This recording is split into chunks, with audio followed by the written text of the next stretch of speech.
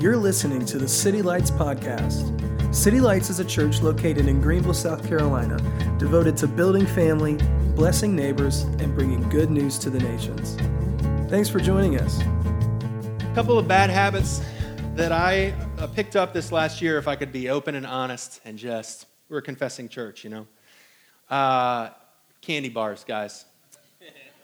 I think way back in the 90s, I was like denied access to candy bars too much. That's what I'm going to blame. And so now, as a middle-aged, middle-class person at Publix, it's very difficult for me to not walk out every single line with a Snickers bar. So Kyra says she knows when my stress is up because there'll be more Reese's wrappers around. She'll know when I'm happy because there's Snicker bars.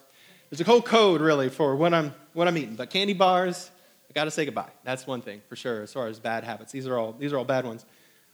Second one, the sleep has been bad. And I can blame no one. I mean, my kids are not infants. They sleep fine. I guess I'm an infant because I subscribe to the Warriors, the Golden State Warriors League Pass, which lets me watch West Coast games on East Coast time, which means they start at 10 and they get over at 1. And gosh, my alarm clock doesn't go off later, right? So it's still going to be at 6, no matter if I want it to or not. So the sleep thing, I got to get a handle of that. And let's see, what else? If there was like a food chart of my nutrition, like if you could see a pyramid of like what I'm made of, it'd be like, you know, like 10% antelope apparently, right? And 90% coffee. Like you're watching, you are what you eat. I'm apparently a cup of coffee. That's all that I do is drink coffee. And so the diet is not good, guys. So anyways, these are a couple of things that I would share openly with you, with my church family, as far as bad habits from 21. But, you know, we talk a big game, you know, like we're spontaneous people. You know, it's like, I'm just out here just floating around and I'm just live on a whim, you know, like, and we claim like we're spontaneous, but we are creatures of habit. You know, the psychologists will tell us that basically if 5% or more of your life gets changed this year, you're going to freak out. You're not like it's beyond like 5% stress, 6 to 7% if your life changed, like you had to go the wrong way to work, like you would have a panic attack. Like we talk like we're creatures of spontaneity, but we're creatures of habit. You only open 5, I don't need to know you. You open 5 apps, that's it. You only have 5 apps. You have 5 friends. You're an extrovert, you might have 6, but you don't have 7. Where are you going? Are you going when I'm a traveler. You go to Publix, right? You don't go anywhere, right? You and I, we talk like we're big game, like we're spontaneous, like we're serendipitous, like we are whimsical. We are very habitual. We're creatures of habit. That's what the science will show us. And that runs in friction with us as red-blooded Americans because as red-blooded Americans, we have this skepticism for ritual. You notice that? We have a suspicion for doing the same things over and over again because at least in our minds, ritual means ruts in religion. It means something cold, something empty. It means going through the motions. And for everything that we want as life, liberty, pursuit, happiness, and freedom, we're running from that because the last thing I want to live in is a rut. So I'm changing my hair, I'm changing my shoes, I'm changing the background on my phone, whatever that 5% is, I want to use that as much as I possibly can because back on it, I am not a creature of habit. I am free. I do what I want. You know? But could I make a critical submission to you today as you kind of get the year started? Is that religion and ruts don't live in motions, they live in motives. Religion does not actually live in the motions that we go through, because you could be a prideful, arrogant, legalistic, spontaneous person. Spontaneously, you could be prideful. And at the same time, don't we all know that it is in our repeated motions, our repeated rhythms, the things we don't just do once, but the things we do over and over again, where our character and relationships are formed. It's not in our motions, it's in our motives where religion or relationship gets formed. And so consider, for example, 3 people. You've got a soldier who does the same thing every day. He gets up and he makes his bed and he cleans his boots, he brushes his teeth, and he makes sure his weapon's set up. He's religiously getting his act together every morning, like a soldier, right? Then next to him, consider, or her, an athlete. Is an athlete religious? They go to the free throw line and they spin the ball the same exact number of times, every time. Some of them talk to each other. And they pat their chest, and they point to somebody, and they shoot the ball, and they do it every single time the same exact way. Are they religious? And most importantly, you might consider this when it comes to where does religion actually live, motions or motives. Consider a husband. The husband gets up and makes coffee and breakfast for his wife every day, drives to work, hopefully on time, every single day, devotedly, and hopefully goes to the same bed every night. And no one is calling a husband a legalist, are they? Are you going to call somebody who is devoted to their bride, somebody who perpetually and predictably gets up every day and puts on his shoes to provide for his wife, are you calling him a legalist or a lover? And so that's my critical submission to you today as you consider the habits that you have, the things that you do over and over again, sometimes going through the motions, sometimes not, is that religion, if there's one thing they drilled into us as Protestant Christians, is that we are not about religion, we are about relationship. But make no mistake, both religion and relationship can be formed by motives, or by motions and by motives. And ultimately speaking, it is not in motions, but it is in our motives that our religion or our relationships are formed. And so the question for 2022, for you and for me, is not whether or not we will do the same things over and over again. We will. We will be doing tomorrow the same 5 apps and the same 5 people and the same 5 stores and the same bedtimes and the same coffee and the same amount of half and half and the same Starbucks routine. We're going to be doing the same things over and over again. The question is not, are we going to be doing the same things over and over again? The question is, are we going to do the same things over again for our loves or for our lusts? Will we be devoted this year to the spirit or to the flesh? Because we are creatures of habit. But it is in the habitual, predictable things that we will devote ourselves, either consciously or subconsciously, either to our lusts or to our loves. And by the end of this year, may we, and I would hope for you and for your family and for my family and for us as a church, we would find ourselves more devoted to the spirit this year than to our flesh. More in love with the spirit this year than our flesh. And so something seeps into our red-blooded Americanness that somebody tells us because we follow an extraordinary God, we must become extraordinary people. But that could not be further from the truth. That in the inherited revivalism that there has to be this excitement, and somebody told you at 18 years old that to be a Christian you need to go do something exciting, and if you're not doing something exciting today, then you must not be Christian because an extraordinary God can only be followed by an extraordinary person. But remember the ethos of the original church. If you look at Acts chapter 4, verse 13, it's not the extraordinariness of the people, it's the extraordinariness of the God and the ordinariness of the people that makes God extraordinary. Acts chapter 4, verse 13 says that now when they saw the boldness of Peter and John, this was their perception of what they saw. They perceived that they were unlearned, ordinary, ignorant men. The perception of the public towards the church and what made the church was not that extraordinary people were doing extraordinary things, it's that the extraordinary God was dwelling in the midst of ordinary, common, everyday people. They marveled at that. They took note concerning that they had been with an extraordinary Jesus. And so I think what can happen in an hour like this in the American church as red-blooded American people is that we think that by following an extraordinary God, that the proof of that will be that we live extraordinary lives, but quite the opposite. We are not extraordinary lives following an extraordinary God. We have an extraordinary God that is dwelling in the middle of ordinary people on ordinary days. And if we don't understand that fact, if we don't trust in the identity and the pattern ethos of what the heritage of the church actually is, we will neglect our devotions to exchange them for strategy. And in our impatience and insecurity of not seeing the signs and wonders that we want, we will make them happen. And we'll become experts, not devoted. And we will create lights and sound and worship sets that create feelings and emotions that look like they're signs and wonders, but they're lacking the content of it. We'll create strategies that try and blog and write and speak about cultural unity and diversity, but at the meantime, we don't have anyone that doesn't look like us at our table because we will exchange devotion for strategy. We will rack our minds around what it means to be a disciple, and in every single year, it'll be groups, it'll be systems, it'll be Sunday school, it'll be curriculum, it'll be YouTube videos, and we'll exchange one strategy for the next, all while forsaking our original namesake, which is devotion to the Spirit of God, devotion to the Word of God. And there are no shortcuts to this thing. And so this is the passage that I want us to look at and meditate on.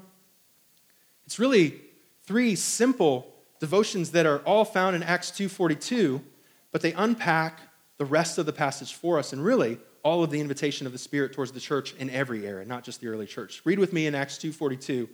This is the key passage, the key verse. They devoted themselves to the apostles' teaching. They devoted themselves to Scripture and to fellowship, the ordinary getting together, meeting together, breaking bread in each other's homes, to the breaking of bread and to prayer. If you want to know who the church is and what the church does, you can look no further than Acts 2:42. They are people with the Spirit in their midst, devoting themselves to the Scripture and to bread and to prayer. And it's nothing more fancy or sophisticated or expedited or easy than that. It is simply that simple and yet that thorough and diligent and deliberate as Acts 2:42. They devoted themselves to Scripture and to fellowship and to prayer. But then as you read on, I've actually color-coded it today to see that Acts 2:42 exists kind of like a song and a dance. In the same way as you remember in Genesis chapter 1, there's a poetic, sing-songy rhythm of the Genesis creation. Let there be, and there was, and it was good, and let there be, and it was good, and let there be, and let there was good. That Acts 2, Luke is writing a new song that, like the first creation, has a call and response. And Acts 2:42 has the same rhythm of call and response, this time not between creator and creation, but between the Spirit and the church, a dance of devotion that is creating a new creation right in the middle of the early church. In the same way as God, creator, spoke his breath and created things into the atmosphere in Genesis chapter 1 and Genesis chapter 2, so it is in Acts chapter 2 that the Spirit is still creating things, but a new kind of creation in the people of God with the Spirit of God to recreate a new thing in the earth. The same way as he created the light and the stars in the sky, he's creating the bride of Christ, the church in our midst. And so there's this back and forth in the color code that I have. So Acts 2:42, they devoted themselves, but then, verse 43, the Spirit comes and fills the church with many awe and signs and wonders of the apostle. There's this sway, this dance. Back to the church, verse 44, all the believers were together and they had everything in common. Unity didn't just fall upon them through osmosis, they devoted themselves to it. They played their part in the dance. But you'll see that you almost in the next verse can't tell the difference between where the church ends and where the Spirit begins. There's this harmony of creation between the Spirit and the church and the church and the Spirit and the Spirit and the church and the church and the Spirit. And so all believers were together and they had everything in common. I mean, is that mundane or is that a miracle? I can't tell the difference. You have everything in common in a room of 150 people or a couple of thousand people by the time Peter preaches. You have 3,000 people having everything in common. It is extraordinary, but ordinary at the same time. Verse 45, they sold their property and possessions to anyone that had a need. This generosity of what's mine is yours. I'm giving everything I have. I'm devoting myself like a husband would be to a bride. I'm giving that away. Was that the church's job or God's job? You almost can't tell the difference. You almost can't see the distinction between the two because there's such a self-given sharedness between the two. And so then it goes back, and every day they continued. They didn't just sit around waiting for God to do everything. They continued to devote themselves. They met together. They had a job description.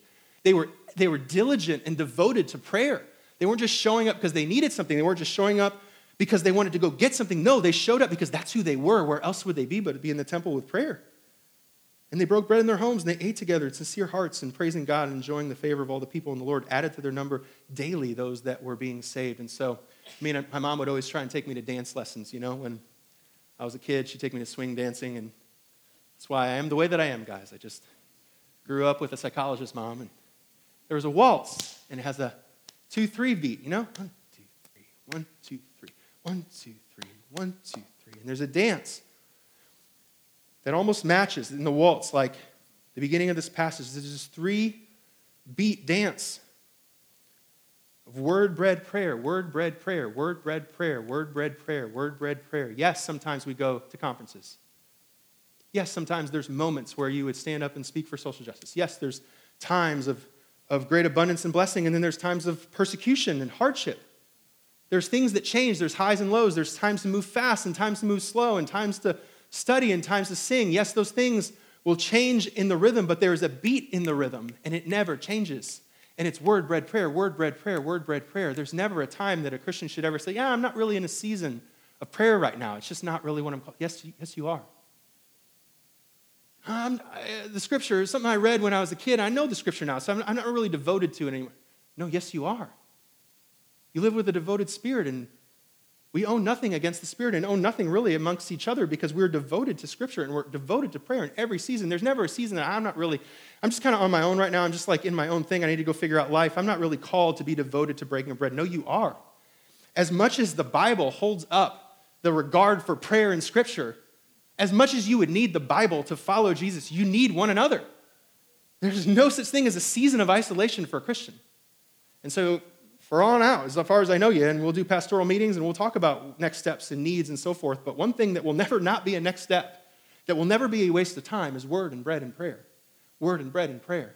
And out of these things come all these other miracles that we can never produce. You and I can't produce healing. You and I can't produce miracles. You and I cannot produce in and of ourselves salvation as much as you would want, and you know this, because the family members in your life to produce a salvation cannot happen the same way as Sarah can't produce a baby in her womb. So we cannot produce life in a person. Only the Spirit can do that. So we leave to God what's God's. That we would be devoted to our dance with Him of word and bread and prayer when we feel like it, when we don't, of word and bread and prayer.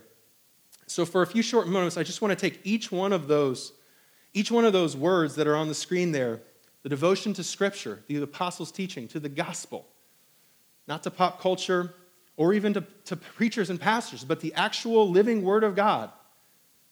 I want to call you to that devotion because you will be devoted to something this year. It will be your lusts or your loves. And one of the things that is identifying about who you are, because the Spirit is so generously and perpetually devoted to you, so you are generously and devoted and perpetually devoted to Him and His Word. And so I want to talk about that. I want to talk about what it looks like to be devoted to the breaking of bread. Not just to Panera. I mean, that's pretty great too. Get some food out of that thing. But devoted to the breaking of bread and to not forsake the gathering. I mean, I'm not saying every single Sunday morning. I'm just saying as a perpetual rhythm, are you at the table?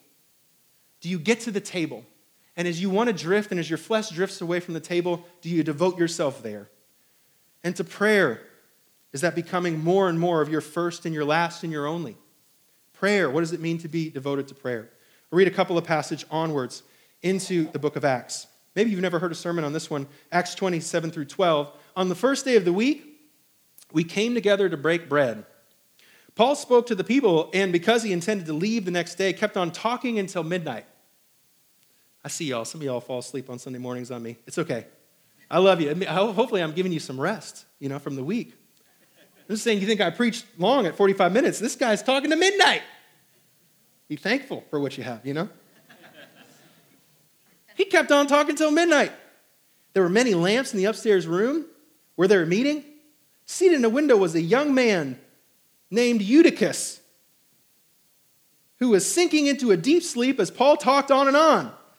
And when he was sound asleep, he fell to the ground from the third story and was picked up dead. Good grief. What if Veronica just fell out of the window over there and a car hit her, Good grief. And here's the most crazy thing in this whole passage, verse 10. So Paul goes down, throws himself on the young man, puts his arms around him, and says, don't be alarmed. He said, he's alive. Resurrected the kid. Okay? So let's just slow down for a second. Like you read the Bible, and you're like, man, you take for granted how weird it is. This man what was he preaching on? Was it Leviticus? My first sermon ever on a Sunday morning was to preach through the book of Leviticus. I had to preach the whole book. Leviticus. He preached through Leviticus for so long, the kid fell asleep and fell out of a window. You know how traumatic that is if you just see somebody fall out of a 3-story window? Anyways, apparently they didn't have enough, regard for it to spend any more verses on it. Paul goes down there and resurrects the kid. Now listen to this, verse 11. Let's just let this sink in. He talked for so long, the kid fell out of the window. He died, resurrected him, and then verse 11 says, after he resurrected him, he went upstairs and broke bread again and ate. Like, what's most concerning to him before he puts that on Twitter is he's going to get back to doing church. He's back to devotion hour. He's already back preaching. He didn't learn his lesson. He kept on preaching. He kept on talking about the word. He kept on being devoted to bread. He kept on being devoted to prayer. He went upstairs again and broke the bread and ate and talked until daylight. What? All y'all would be asleep. It would be like a lock-in for 40-year-olds in here. The people took the young man home and were greatly comforted. I don't know what word you'd use to describe the end of that story. I'm not sure I would put comfort in my Instagram. I'd be like alarmed or something. Man, they were devoted to Scripture. You see that? Like the kid fell out of the window and they had a resurrection in their church service and they still thought reading the Bible was more important than that. That's crazy. You go read some of these passages, you think they'd come up with like, The Chosen, they got all upset because they said that Jesus was like sermon prepping. You read these passages, these sermons that Jesus preaches, these sermons Paul preaches, dude, they are dripping in Old Testament literature. They're dripping with Scripture. It's not just people just talking about their opinions. Like, they are drenched and soaked and saturated in the Scripture. That says something. Here's what it says. A lot of people as a pastor, they tell me, like, I don't read the Bible, and I, say, why? And, here's 3 reasons. Let me tell you 3 reasons why we don't read the Bible. Number 1, it's confusing. The one page, the Proverbs says, don't resist a fool, and then the next one says, like, teach a fool. So it's like, which one are we doing? You know what I mean? Are we loving the neighbor or killing the Philistines? Like, I get it. There's tensions, right? Okay? 2, it's boring. Yeah, okay, I'll give you that. Like, some of it is very long, and it takes a while. Like, it's definitely more of a symphony than a, Netflix special. And also, it's very repetitive. It's 10 key themes, and you're kind of hearing the same thing. So what do I need to hear these things? And here's my answer. Here's what I would say to you if you're asking that question. Even now, if you've never thought of those things. The reason why the Bible could seem like it's contradictory, why it's boring, and why it's somewhat repetitive, is because the Bible is not here to produce answers for you, but to produce wisdom in you.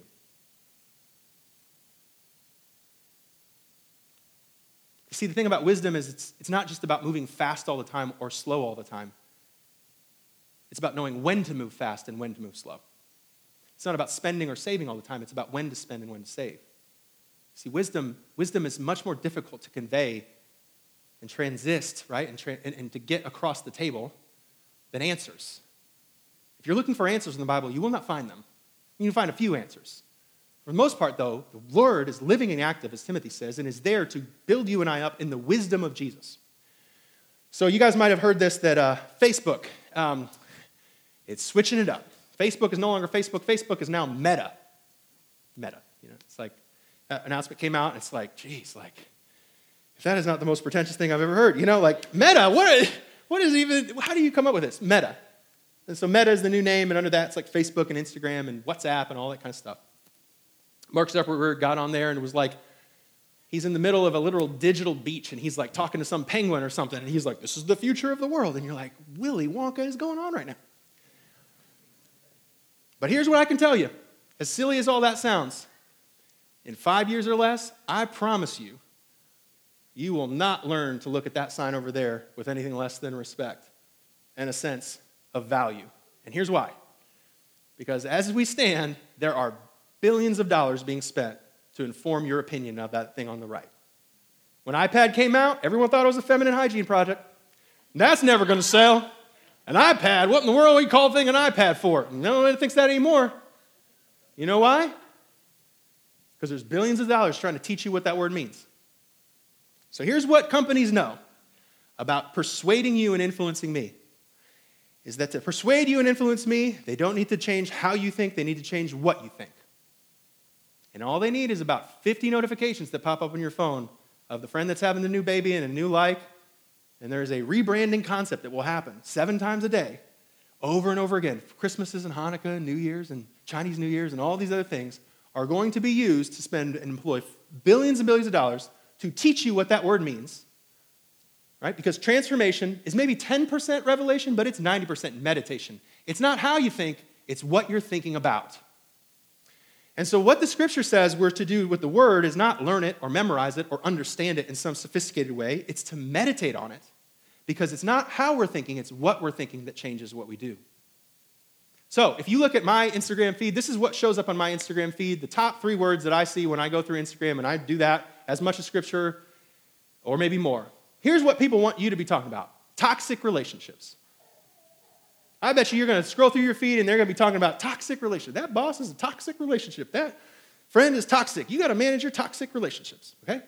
Second thing that they're going to talk about is mental health, which is a big concept. And we're not here to say that I don't care about mental health, that God doesn't care about mental health. I'm just saying that these are the words that appear in your Instagram feed that are not appearing in your Scripture. Burnout. I'm burnt out. How am I going to manage my life so I can not be burned out? How can I plan and program everything out so I have enough energy? I don't want to run out of energy, so I don't want to be burnt out. These are words that God absolutely cares about, has things to say, but these are not the answers to the wisdom that he's trying to impart. These are the words that you're going to find in your Scripture. Idle.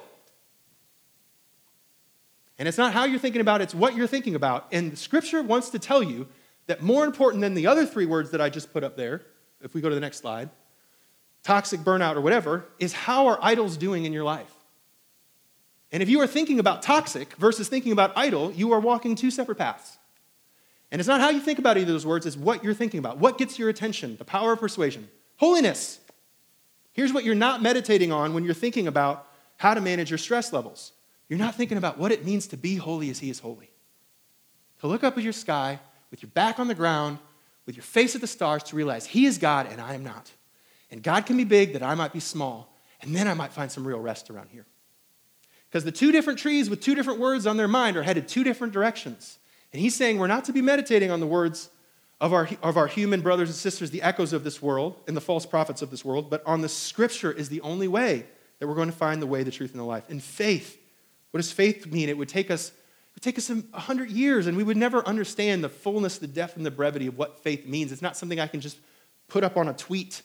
You've got to walk that out with your kids and your money and your house in big and important ways like that. Like, wisdom is not an answer. It's a person. It's something that gets meditated through the years. So this is the way that Psalm 1 talks about wisdom, that explains what Facebook knows, right? Blessed is the one who does not walk in step with the wicked, or stand in the way that sinners take, or sit in the company of mockers, but whose delight is in the law of the Lord, who meditates on the law day and night. It's not a light bulb, it's a tree. It's not a revelation that I have this aha moment and everything changes now for the rest of my life because I get it now. It's about a simple thing, like love your neighbor.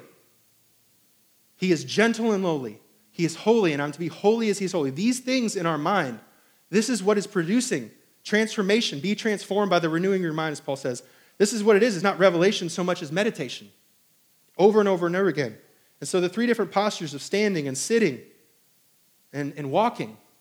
You know somebody as well as I that you would drift for 3 weeks or 4 weeks or 6 months, and you'll wake up and go, how did I stand and walk and sit all the way over here where the mockers sit? Scripture waits for us in the day and in the morning and the evening that we might meditate on what is true.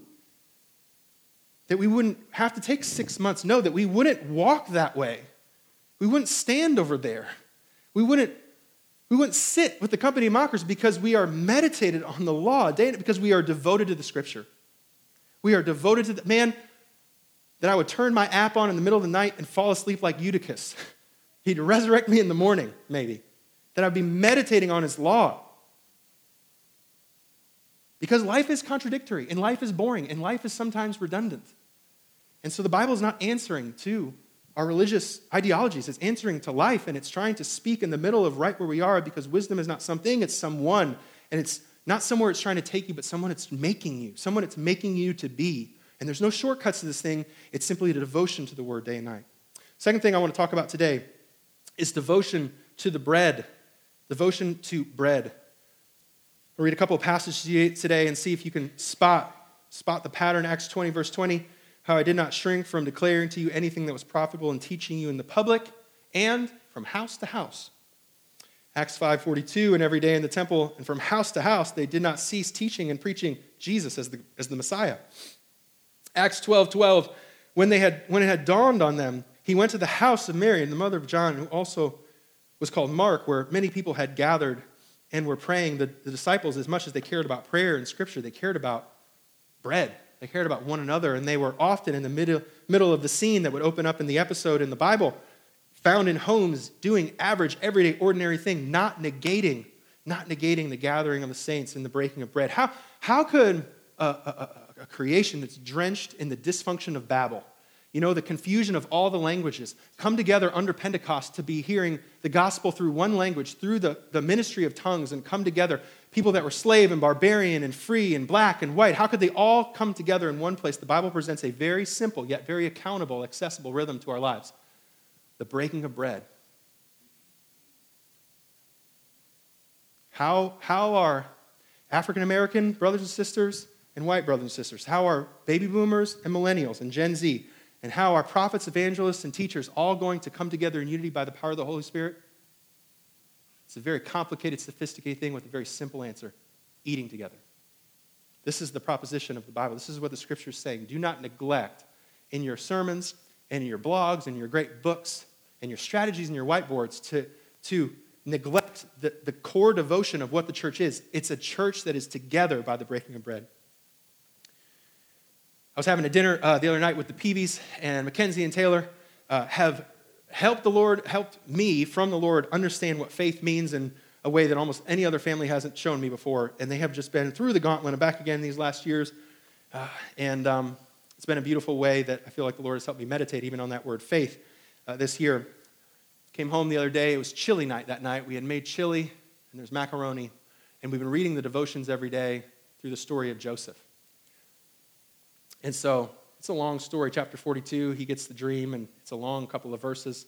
So Rose decided to go get the little Joseph coloring book and give it to Ollie so he could have something to color that we could read. And we're not trying to come up with the next C.D. Jakes sermon. We're just reading the passage. Let it speak. And there were some good questions like, why does the cupbearer get to go free, and why does the baker get put on a pole? Was Alex's question. That was a great question, I know Taylor started to talk about dreams, and he asked the table, like, what do you think about dreams, and what kind of dreams have come up in your life? And I was so tired that day, and I just didn't want to force my kids to read the Bible. Like, I didn't want to be devoted that night. I wanted to be watching Steph Curry. But we opened the Scripture because that's who we are. That's what we're about. We're the tree. And so we opened the Scripture and we read it, and the Spirit did what the Spirit did. And the prayer that Taylor prayed at the end of it caught my attention. I asked Taylor to pray, and Taylor prayed, and he said, God, there's just so much unity at this table. Unity isn't just people in a room or saying the same thing or singing the same thing. It's a gift that the Holy Spirit gives the church as it gathers together. And there's just no shortcut around it. It's table by table, house by house.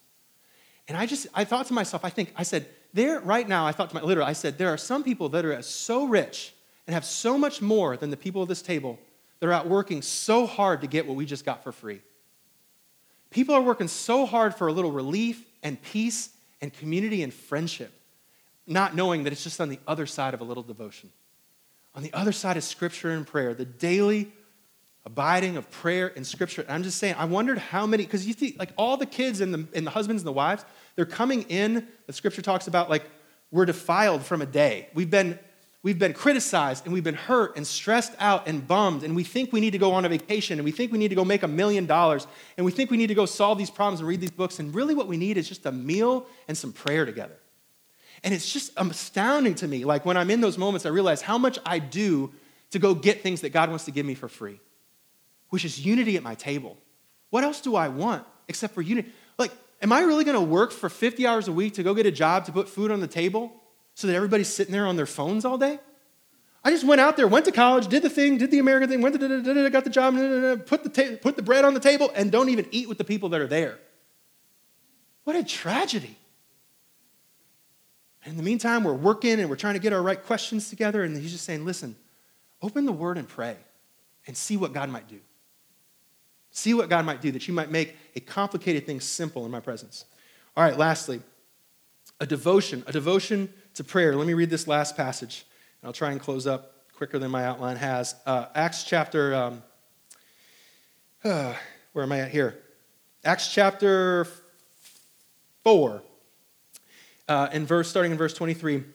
It's just the average everyday, church day in the early church. On their release, Peter and John went back to their own people and reported all the chief priests and elders had said to them. When they heard this, they raised their voices together in prayer, and they said, Sovereign Lord, they said, you You made the heavens and the earth and the sea and everything in them, and you spoke the Holy Spirit through the mouth of your servant, our father David. Why do the nations rage and peoples plot in vain? Now, Lord, consider their threats and enable your servant to speak your word with great boldness and stretch out your hand and heal and perform signs and wonders through the name of your holy servant Jesus. After they prayed, they placed the place where they were. The meeting was shaken, and they were filled with the Holy Spirit and spoke the word of God boldly. The church was praying because that's what they did. They were praying before they even got the bad news, or the good news, rather, that Peter was released, but they were praying for the bad news, and so they prayed in the good news and the bad news and the waiting between the good and the bad news. They prayed in their struggles and they prayed in their strength. They just prayed. It's who they were. They were people of prayer. They weren't asking for an occasion. No, it was an identity. It's like what they were doing. They prayed. And if you notice, if you look at the passage, you could just add, what's the best way to tell a middle schooler the definition of prayer? The best way to talk about prayer is say, prayer is talking to Jesus. But beyond that, I think there's something more. Prayer isn't just talking to Jesus. The goal of prayer, there is a target, and the goal of prayer is not just to talk to Jesus, but to agree with him. It's our Father, your kingdom come, your will be done. In the bread, in the forgiveness, in the temptation, in the deliverance, Lord, let me agree with you and not ask you to agree. This is what prayer is. It's an agreement together with the saints. It's praying for everything with everyone that you possibly can. Had a great missionary friend named Rich Hodge one time. He said, the funny thing is about signs and wonders and miracles and charismatic stuff and Pentecostal stuff is a lot of it is about language. He said, you could go into a Presbyterian church, you just don't say you have a prophetic word, you just say, I sensed this was happening. I just felt like I was supposed to do this. I was reading the word the other day and this popped out to me. It's like just pick the language and you can get the message across. It's the same thing with different language. And I think I really appreciate that because I've been in plenty of meetings and I've had the fortune of serving alongside lots of different brothers and sisters in many different streams and denomination. And I've actually found there's a lot more unity and commonality than you think. I mean, we're all people and it's all the Spirit and we're all following Jesus together. But as far as the signs and wonders thing, it has a lot to do with language. I remember one time we got in this huge debate about we're going to lose track of our being Spirit-filled and we need to be a Spirit-filled church and we can't just be a word church. And I remember when I really sat home and thought about it, I go, what we were really debating about is how long the worship set is. This is what it came down to. A Spirit church has flags and worships longer. And that's pretty much the only thing that I could conclude if I was a fly on the wall listening to that conversation. The thing that distinguishes a Spirit church from a word church is we sing longer. Can I propose to you, though, that signs and wonders do not belong to any denomination or any language. They belong to the prayerful. They belong to those who have faith. And I think what's interesting about this passage is it doesn't take any flags or songs or whatever. The Spirit of God is going to rest on those who want him. That find people that are prayerful. And here's the thing about people that are full of faith that pray for stuff is they could do it in a Presbyterian church or a Catholic church or a charismatic church. They're going to pray because they believe that the best thing you could do down here is agree with Jesus. And anyone that agrees with Jesus is going to see their room shaken. And it could be for 2 minutes or 20 minutes. You don't need quantity of time. It's quality of the heart of the one that say, your will, not my will. And so in the meantime, I'm telling you, there's a lot of stuff that goes on in charismatic culture that actually doesn't see any signs and wonders. That's talking about signs and wonders without walking in them. And the conviction then for all denominations, Lord, let us get in front of you and not talk about ourselves and not try to go do what you're supposed to do. We are in a dance. And my job is prayer.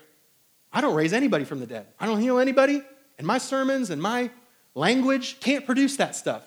The only thing that can produce the signs and wonders is a church with the content of faith.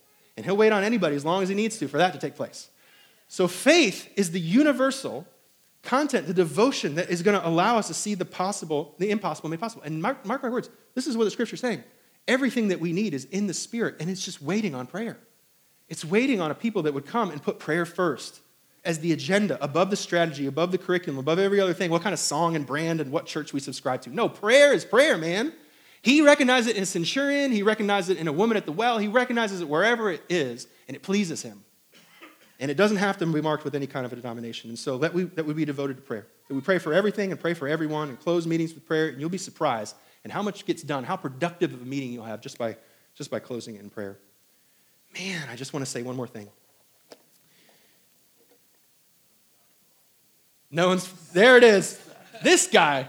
See, Keith gets it, man. He's in. Last passage, Acts 5. I warn you, this one's a shaky one. Now a man named Ananias, together with his wife Sapphira, also sold a piece of property. With his wife's full knowledge, he kept back part of the money for himself, but brought the rest and put it at the apostles' feet. Then Peter said, Ananias, how is it that Satan has so filled your heart that you have lied to the Holy Spirit and have kept for yourself some of the money you received for the land? Didn't it belong to you before it was sold? And after it was sold, wasn't the money at your disposal? What made you think of doing such a thing? You have not lied just to human beings, but to God. And when Ananias heard this, he fell down and died, and great fear seized all who heard that had happened. Then some young men came forward and wrapped up his body and carried him out and buried him. That's an interesting youth group trip right there. That'll tell you what, we're not going to Six Flags this year. We're going to get this guy. Feel the air kind of leave the room there. And you see, like, it's not about devotion.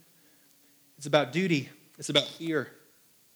That's what it's all about. I mean, God's just basically sending the good people to the good place and the bad people to the bad place, and you reap what you sow, and you sow what you reap. It's all about fear anyways. Tithe or die, right? Isn't that the message? Tithe or die. This passage here with Ananias and Sapphira, it's not an extreme passage. You think, oh, maybe that was the last little hiccup from the Old Testament. That was the Old Testament God forgetting that it was the New Testament. No, that was post-Jesus. It's not an extreme story. It's an expedited story. It's a story that in a moment is showing the people of God what happens, what we often do in a lifetime, which is to live an undevoted life.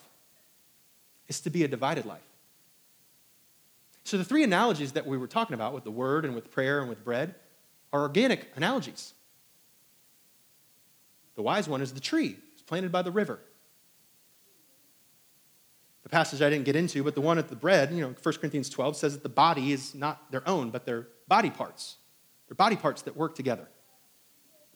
And don't say the other one that you don't need the eyeball and the ear and all that sort of thing, because body parts go together, and body parts alone don't work. And so the first thing that we talked about in Acts is the tree, and the second thing is the body, and this last one is the father. It's the prayer. It's the connection of children back to their parents. And so it's just a question, like, is he a fearmonger? Like, is he creating duty and regimen, not just devotion and relationship? And it's all in the eyes of the beholder. Because it's not extreme, and it's an expedited story. And here's really what the question underneath that. Is it cruel to tell a tree that if they cut themselves off from water, they're going to die? Is it cruel to tell a right foot that if you chop yourself off in a very short amount of time, you're going to die? Is that cruel? Is it cruel to tell a child that's 2 years old that decides he knows enough in the world to go pack his bag and put a handkerchief over a stick and leave home, that he's not going to do good by himself? Like, is it cruel or is it kind to tell a person that an undevoted life leads to death? Because this story is not extreme, it's expedited. It's showing what would happen to a lifetime of believers who continually do not devote themselves, but they divide themselves from the body of Christ and divide themselves from the Spirit. It is not cruel for the Scripture to come to us today and say, that is deadly behavior. It's not just unfocused behavior. It's just not divided behavior or divided behavior. No, it's deadly.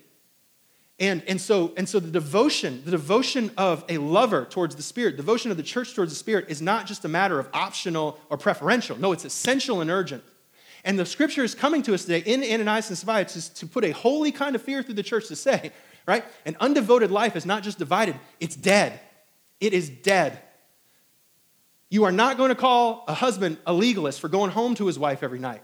How many nights away from his wife's bed can he go before that marriage dies? It is not cruel to tell a husband that his life is given to devotion, and so it is to the church. We are a church that is devoted to a devoted Spirit, and the Spirit is giving us all things and is devoted in all things to us, right? And that is not our nature. Like, the point of all Scripture is not to say, hey, look at Ananias and Sapphira. The point is to say, look at Jesus. Look how unlike Jesus they are. Look how unlike the Spirit of God. Look how unlike the church that they were. They didn't fit in. They were disconnected. Something wasn't right. They weren't filled with the Spirit because the Spirit of God wouldn't do that. A Spirit of God comes into the church of God to be a devoted bride. And anything in our lives that's branding or telling us any different from this thing is lying. We are not our own. We belong to one another, and we belong to the Spirit of God. And if we are not dancing, right, with the Spirit of God, we are dying. It's not an option. It's not a preference. It is an essential, urgent thing that we would be devoted to Him.